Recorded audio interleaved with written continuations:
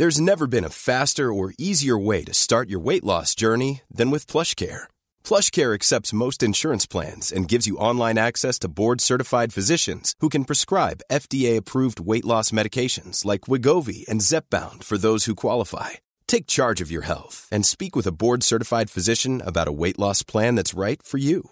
Get started today at plushcare.com/weight loss. That's plushcare.com/weight loss. plushcare.com/weight loss. Hey, it's Ryan Reynolds, and I'm here with Keith, co-star of my upcoming film, If, only in theaters May 17th. Do you want to tell people the big news? All right, I'll do it. Sign up now and you'll get unlimited for $15 a month and 6 months of Paramount Plus Essential Plan on us. MintMobile.com/switch. Upfront payment of $45 equivalent to $15 per month. Unlimited over 40 gigabytes per month. Face lower speeds. Videos at 480p. Active Mint customers by 531.24 get 6 months of Paramount Plus Essential Plan. Auto renews after 6 months. Offer ends May 31st, 2024. Separate Paramount Plus registration required. Terms and conditions apply if rated PG. This is Over the Top Cycling in Boulder, Colorado. Very happy to have Joe Barr calling in from Ireland today. Joe, how is it over there? Hi, George. Thank you for having me. It's, well, from a weather point of view, it's quite stormy.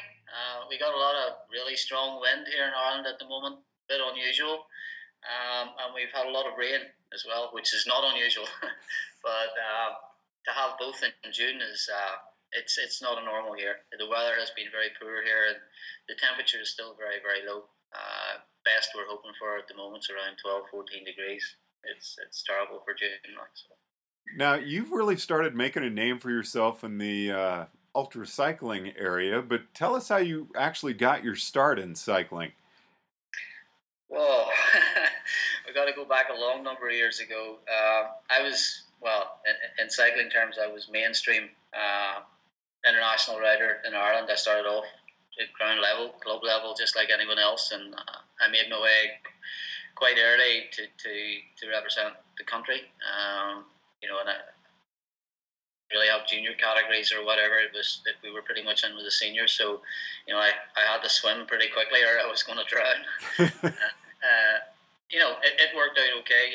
It was a pretty harsh upbringing at 17, 18 years of age, but it didn't really do me any bad favours. It was all good. I was very fortunate in Ireland that I came up in an era where, I was in the same era as the Sean Kellys, the Stephen Roaches. It was a big time in Irish cycling at that time, and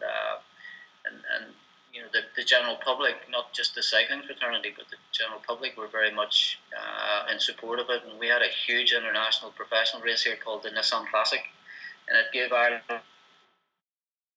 because we had all the top professional riders come here. So all the amateurs who were on the international team at that stage was, we were all looking to try and make our name. And a lot of us done quite well, some better than others. Obviously, we have Sean and we have Stephen at the top of that pile, but we also had Paul Kimmage, we had Alan McCormick, we had Paul McCormick, we had quite a number. John Brady, who rode for 7-Eleven. There was quite a big fraternity of Irish riders at that time who were racing in mainstream professional peloton. So there was a good depth of interest, certainly a lot more than there is now, to be fair. And certainly we had a bigger depth, a bigger pool and depth of riders than we do now. Why do you think that happened? I mean, there were some huge names out in professional cycling from Ireland. Yeah, for sure. At that time, I remember back when, obviously Sean had already gone to Belgium and he was living with Herman Nice and his wife over there at Vilvoorde near Brussels, and Stephen and Paul they were heading for ACBB at that time, which was the leading team around Paris. So they were all cutting a huge trough, and it gave the guys like myself coming behind it. It gave us a feeling that there was an opportunity. There was a lot went to France at that time because the door got opened there by Sean and Stephen and whatever. So, but a lot returned as well.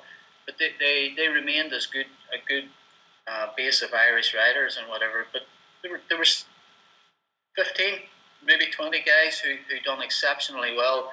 Obviously not at the level Sean was at, because Sean was just he was the best rider in the world for so long. I don't think it is possible really, other than the likes of France or the centralised countries in European cycling, like to produce that level of rider on the sheer numbers that they do. For example, like even France, like you have to go back a bit now before you get someone like a Bernardino and so on and so forth. Like they don't produce that level in abundance. They're sparse. Like so, Sean was of that very elite level, and then obviously like you look at Stephen, Stephen's results were probably equal to Sean. As well, like winning the Tour and the World Championship. And why was it that Sean seemed more popular though than Stephen? It was almost like the man from the country versus the man from the city. Yeah, they were. Well, in my opinion, anyhow. Like, I mean, I know both of them relatively well. Like, and I think that they were just polar opposites, really. Sean fitted in so well with Belgium because, like, he came from a farming background and Sean, came from there's hard-working, ethical background that he came from. Like, so I mean, he fitted very well with that Belgian culture where, it was the view of cycling as a peasant sport or whatever. He really fitted in there. Where Stephen was much more polished and, he fitted the image better. Probably. So you have these two polar opposites. But I think that in their own words, they done Ireland a huge service, like in both of those worlds, because they were both very successful in very different ways. Like. And how influential were they in your cycling? Well, without a doubt, it was 1985. We have like the national series here. Like it's been rebranded over the years, different names and whatever. But basically, what it is, it's a series of all the classic races that we have in the country. And in 1985, I won that overall series, and Stephen presented the prize to it. Whenever he was sponsored by Le Coq Sportif, and that was sort of my first introduction to him. And through that meeting and just getting to know him, not extremely well, but I got to know his brother Lawrence, who also rode the Tour de France, very well. And because Lawrence was more in my generation, whereas Stephen had sort of was in front of me, and I became very friendly with Lawrence. I still am today, and his wife. Aileen, they're from the centre of the country, and people tend to forget that Lawrence also finished the Tour de France. So that was really my first introduction to meeting these guys. And the latter years, I got to know Sean. I was fortunate. I rode 10 World Championship cyclocross races, and in one of those, I remember I stayed in the house of Herman Nice and his wife Elise, where Sean grew up. And their house was like I remember being in the conservatory of it, and pretty much every jersey from every race that Sean won, all the trophies, even the Paris-Roubaix trophy, were all in their conservatory. Like it was just an iconic week for me personally to be in that environment, and Herman Nice driving me to the start of the race. So it was a very privileged time in my life, and to meet that caliber of people, like and be in that world. And now, what do you think has changed? You have a rider like for instance, who did extremely well in the classics, and also was incredible in the multi-day tours. How come you don't see that type of rider anymore?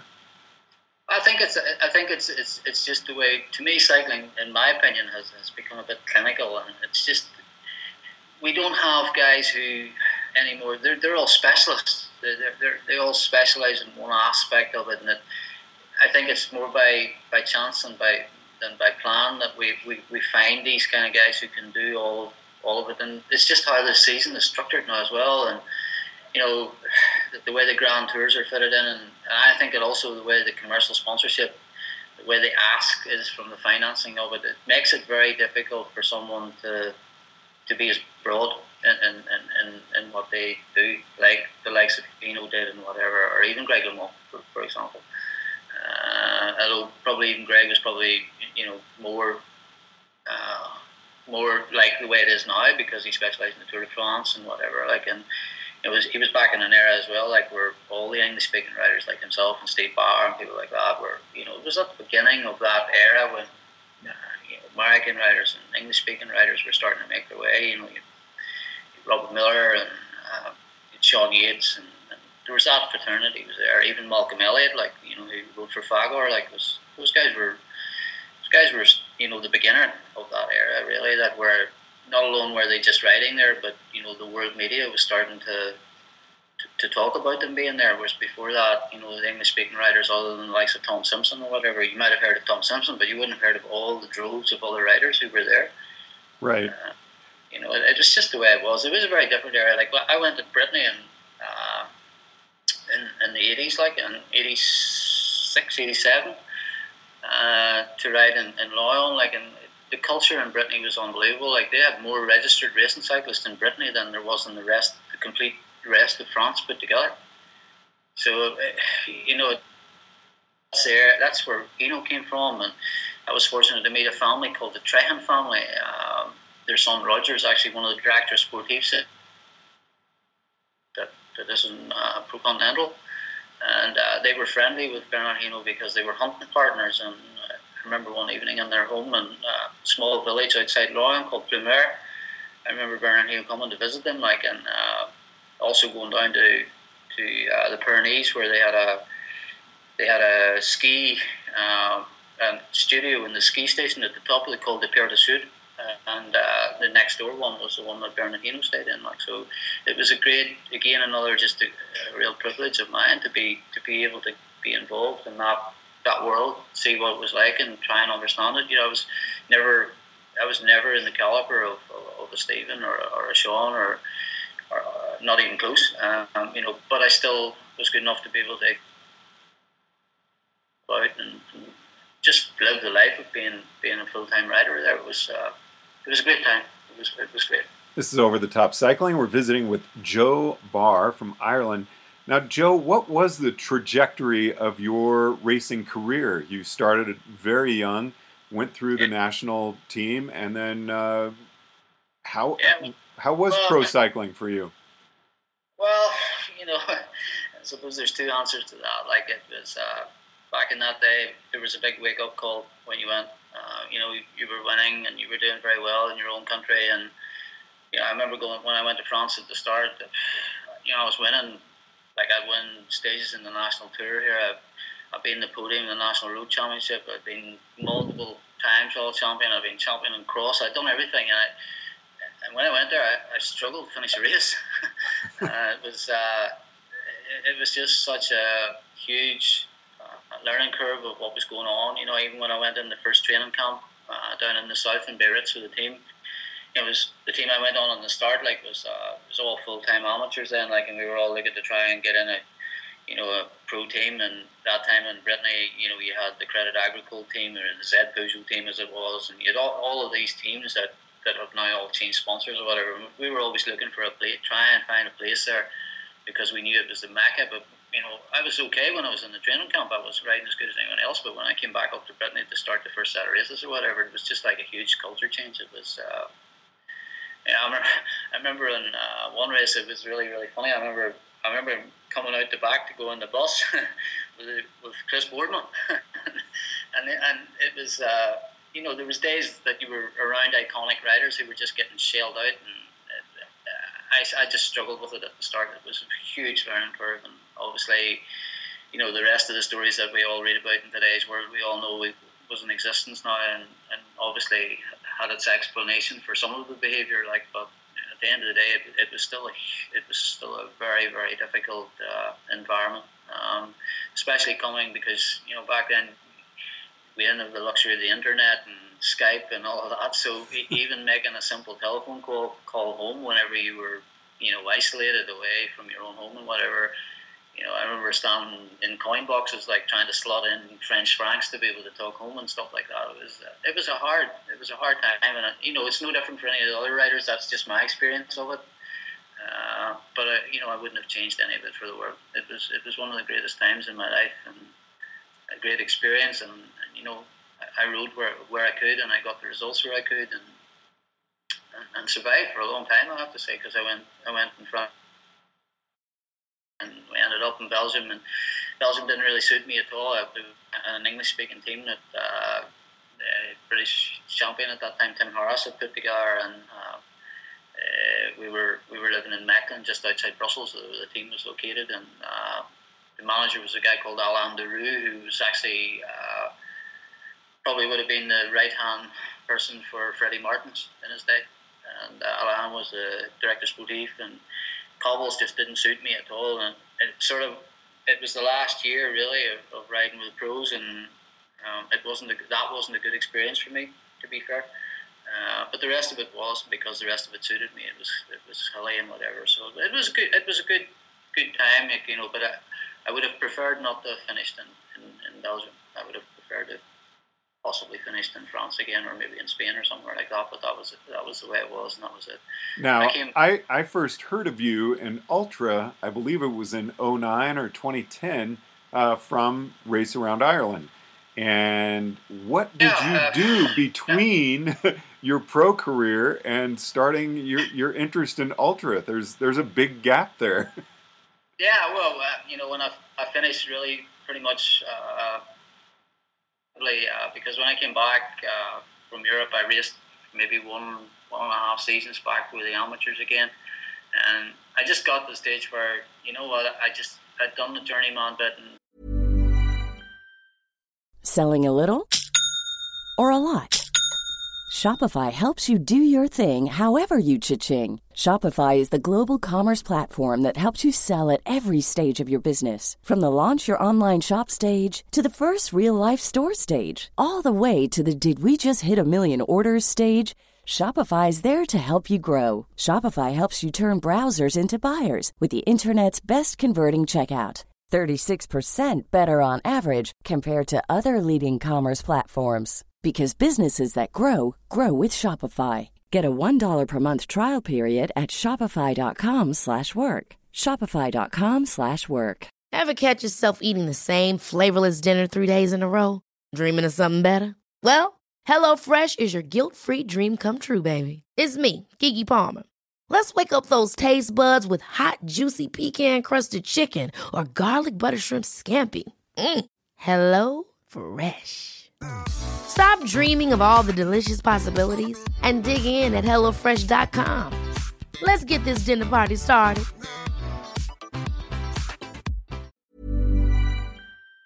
Because I had started so young, I had done so much, and I'd won pretty much everything that I could. You know, I was on the podium in the national tour, as you know, and I was on the podium in the national championship. I never won either of the two, like the rest I did, and so there was little or nothing left for me. So I just decided at that stage it was time to just go away gracefully, and that was like around 2000. And I kept riding my bike, and you know, I'd done some sportive riding, and you know, cycling changed, as you know.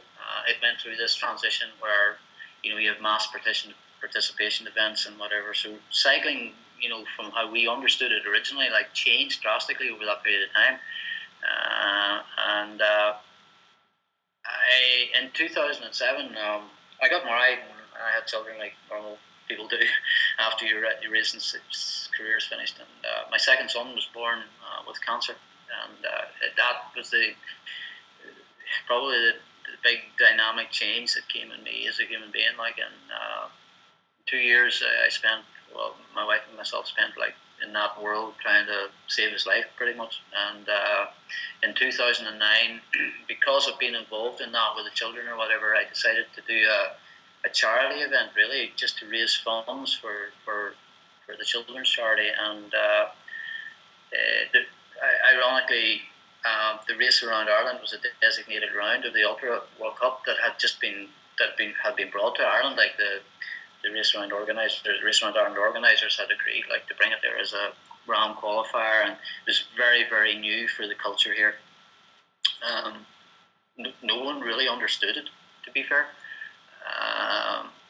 However, I seen it as an event that I could ride a bike for a long distance and that potentially could have media coverage and potentially give me a platform to have a fundraising event from my own perspective. And I entered the Race Around Ireland and was the ultra marathon. I was complete and absolute rookie of the highest caliber. You know, I was going there to race a 1,500 mile race like I was going to ride 100 miles.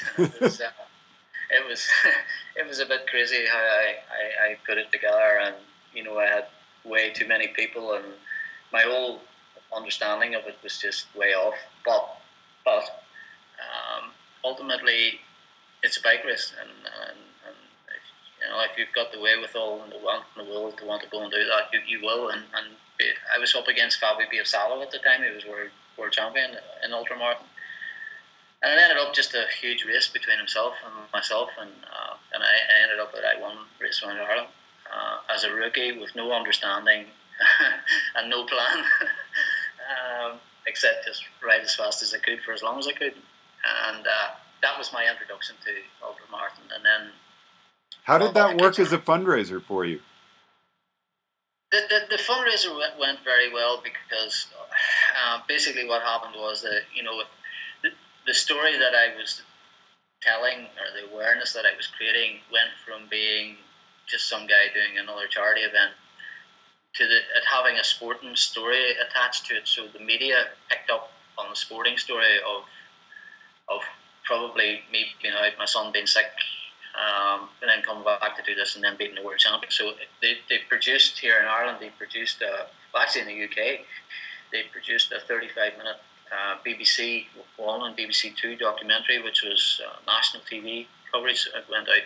It was only scheduled to be screened 2 nights, on one night on each channel, on a Tuesday and a Thursday night. And the first night they screened it, they had over 100,000 viewers in Ireland, which is it was pretty much on a par with the best of your Friday night type wow programs. So, and the same happened the next night. So it ended up that they screened it 8 times in total, which changed how the whole thing seen me again. So I'll redirected and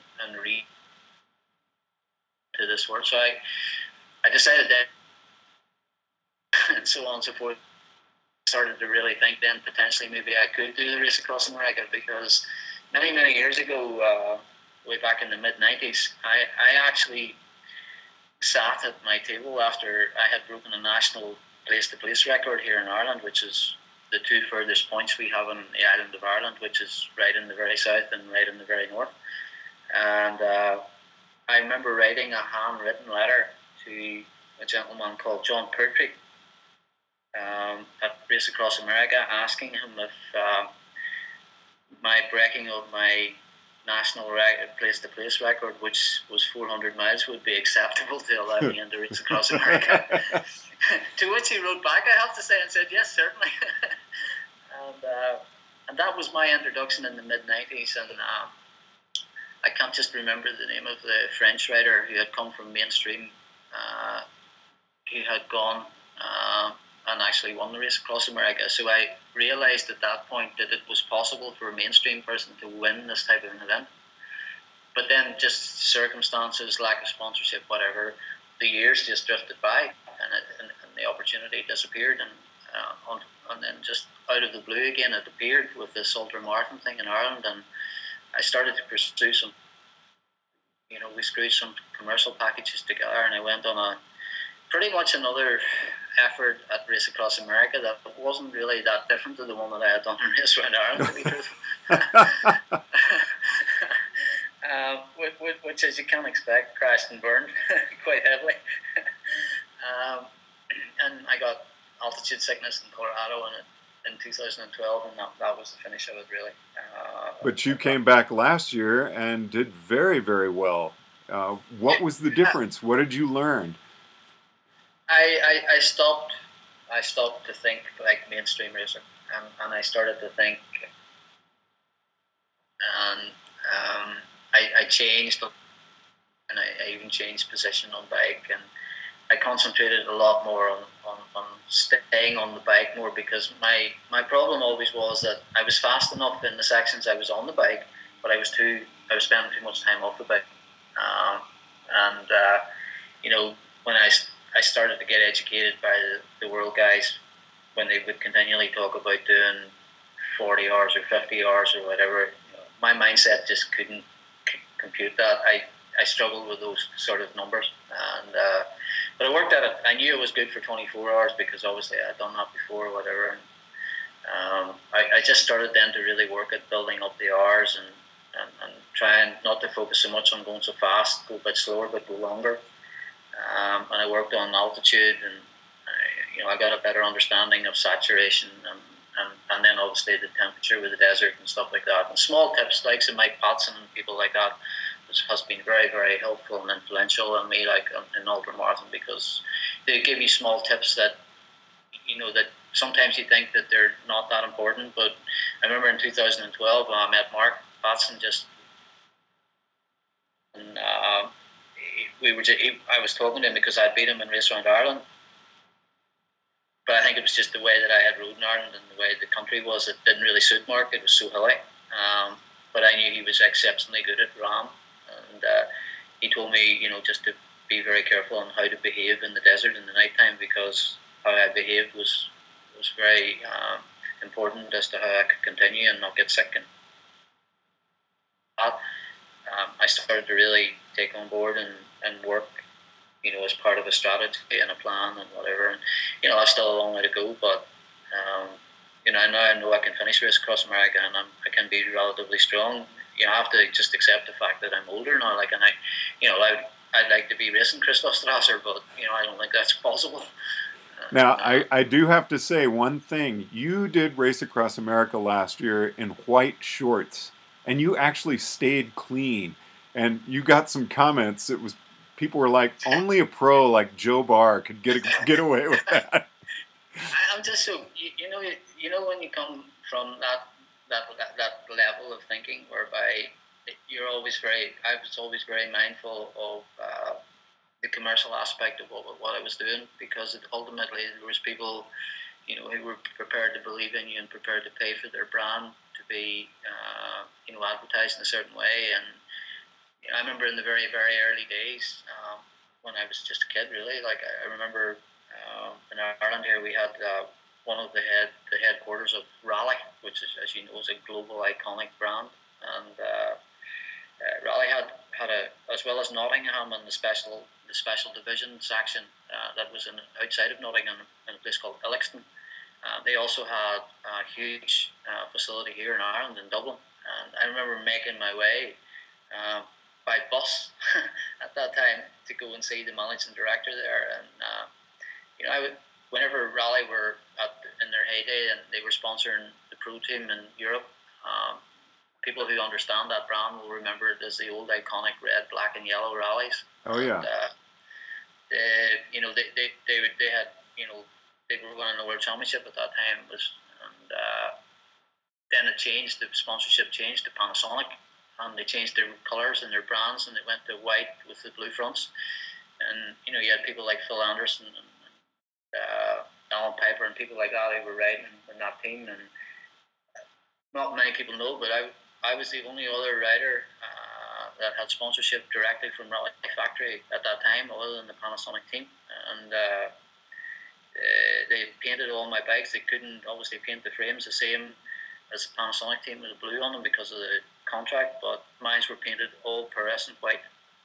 I still have some of them yet, to be fair. I kept them, the 753s. But John Beattie, who was the managing director and CEO, told me that when I asked him if he would sponsor me in a very, very raw way, I really didn't know, to be fair. I had absolutely no education on how to behave, but I asked for it, and then when he said yes, I asked him what it was that he wanted from me, and he made a statement that just stuck with me the rest of my life in cycling. And he said, all I want you to do is take them to the start line every day like you got them in the showroom. And that's how I behaved from that point onwards. I have this thing that if someone is willing to fund you and support you to do what you're doing, then the least that you can do is deliver that brand in the best way that you can. So it's probably one of those labels that has dragged along with me my whole life. Everywhere I go, that I just have an absolute obsession with. If my bike's going out in the morning, it doesn't matter what the state is today. It goes out like it came out of the showroom, and so does my clothes. End of. And that's everybody who works with me in the team knows that's the way it is. So we were doing laundry like you wouldn't get your head around on Race Across America. I saw you in Durango, I saw you at the start, and I saw you at the finish, and I have never seen white shorts stay so pristine. Brian Walsh's good lady Stacey made the same comment to me. That they were taking pictures of my ass actually, somewhere in Kansas. So yeah, it's all part of, like, you know. But there is a serious note to it. But I suppose over the years, like I just live up to that now. Like, but there is a serious note to it, because you always do like to give the best for the sponsors. And even when I came back from Race Across America, small things like that actually started to really make a lot of sense, because I had a lot of feedback coming back from the company who were saying, you know, we were really pleased with the exposure we got and the branding and so on and so forth like that. So while I was, sort of kidding about the white, you always look very professional, and I think that's great that you bring that to Ultra. And we've got about a minute and a half to go, but what's still remaining for you to do in ultra cycling? Well, I'm definitely coming back to Race Across America. Obviously, when you're a European rider, it's so expensive to do that. So to do it every year is not possible for me. But I'm definitely going to go back next year. At the moment now, we're all getting set. We have a place-to-place record here again that we're doing in 2 weeks' time, and then we're coming along then to do Race Across Oregon, which is new for me, and I'm looking forward to going to Portland and doing that race. And if we can get some more budget, we may actually look at the Furnace Creek 508 as well, and see how we go there, and then we'll start putting all the stuff together for going back to Race Across America again. I'm also going to go back to the Race Across Italy, which is a fantastic race, and I think that I could go there maybe in 2 years' time, because I want to try and struggle on for another 2 years, because I'm getting very close to getting to this magic 1,000,000 mile. I think if my body keeps functioning for maybe another 2-3 years, I can reach that milestone. That would be, I could easily walk away then. You've hit 1,000,000 miles. Wow.